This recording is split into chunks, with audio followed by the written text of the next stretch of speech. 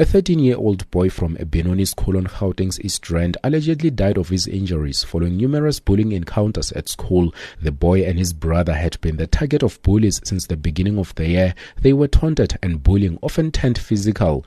After the latest incident, the boy is said to have suffered bleeding on the brain. His mother tried to treat him with over-the-counter medication, but he died on Tuesday morning.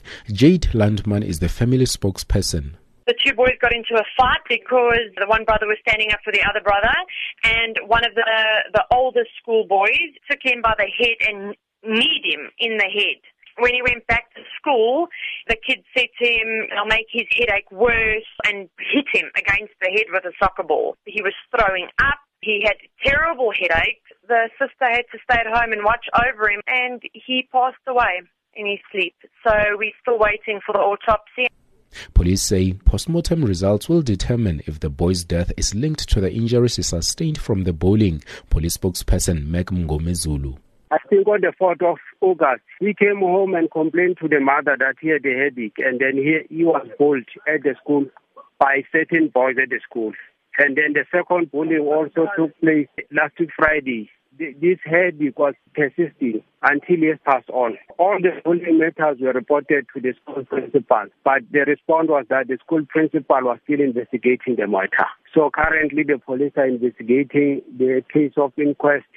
Another learner died after she was knocked over by a truck on her way to school on Wednesday. She was in grade 5 at the Leratong Primary School in Orlando East in Soweto. Gauteng Education spokesperson Steve Mabona.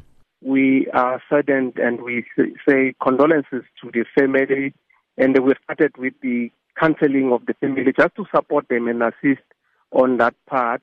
We wish to say that the investigation has commenced on what might have caused the accident, and it is a cooperation from the driver, which is quite satisfying up to so far.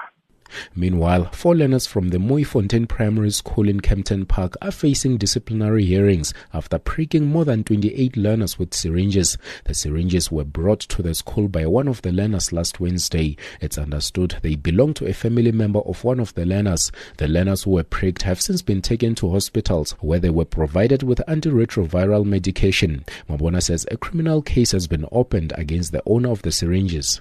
We took all the syringes to the laboratory so that they can then check and just to do necessary tests and check on whether were they contaminated or not. We are waiting for those tests to be sent to us in due course. And we can confirm that the counseling has already resumed, whereby the learners are taken through the reintegration process into the school.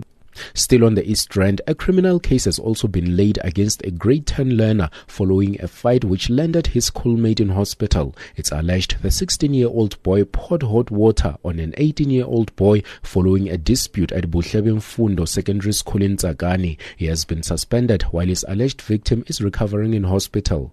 In El Dorado Park, disruptions to the learning process continued at Klipsruit West High School.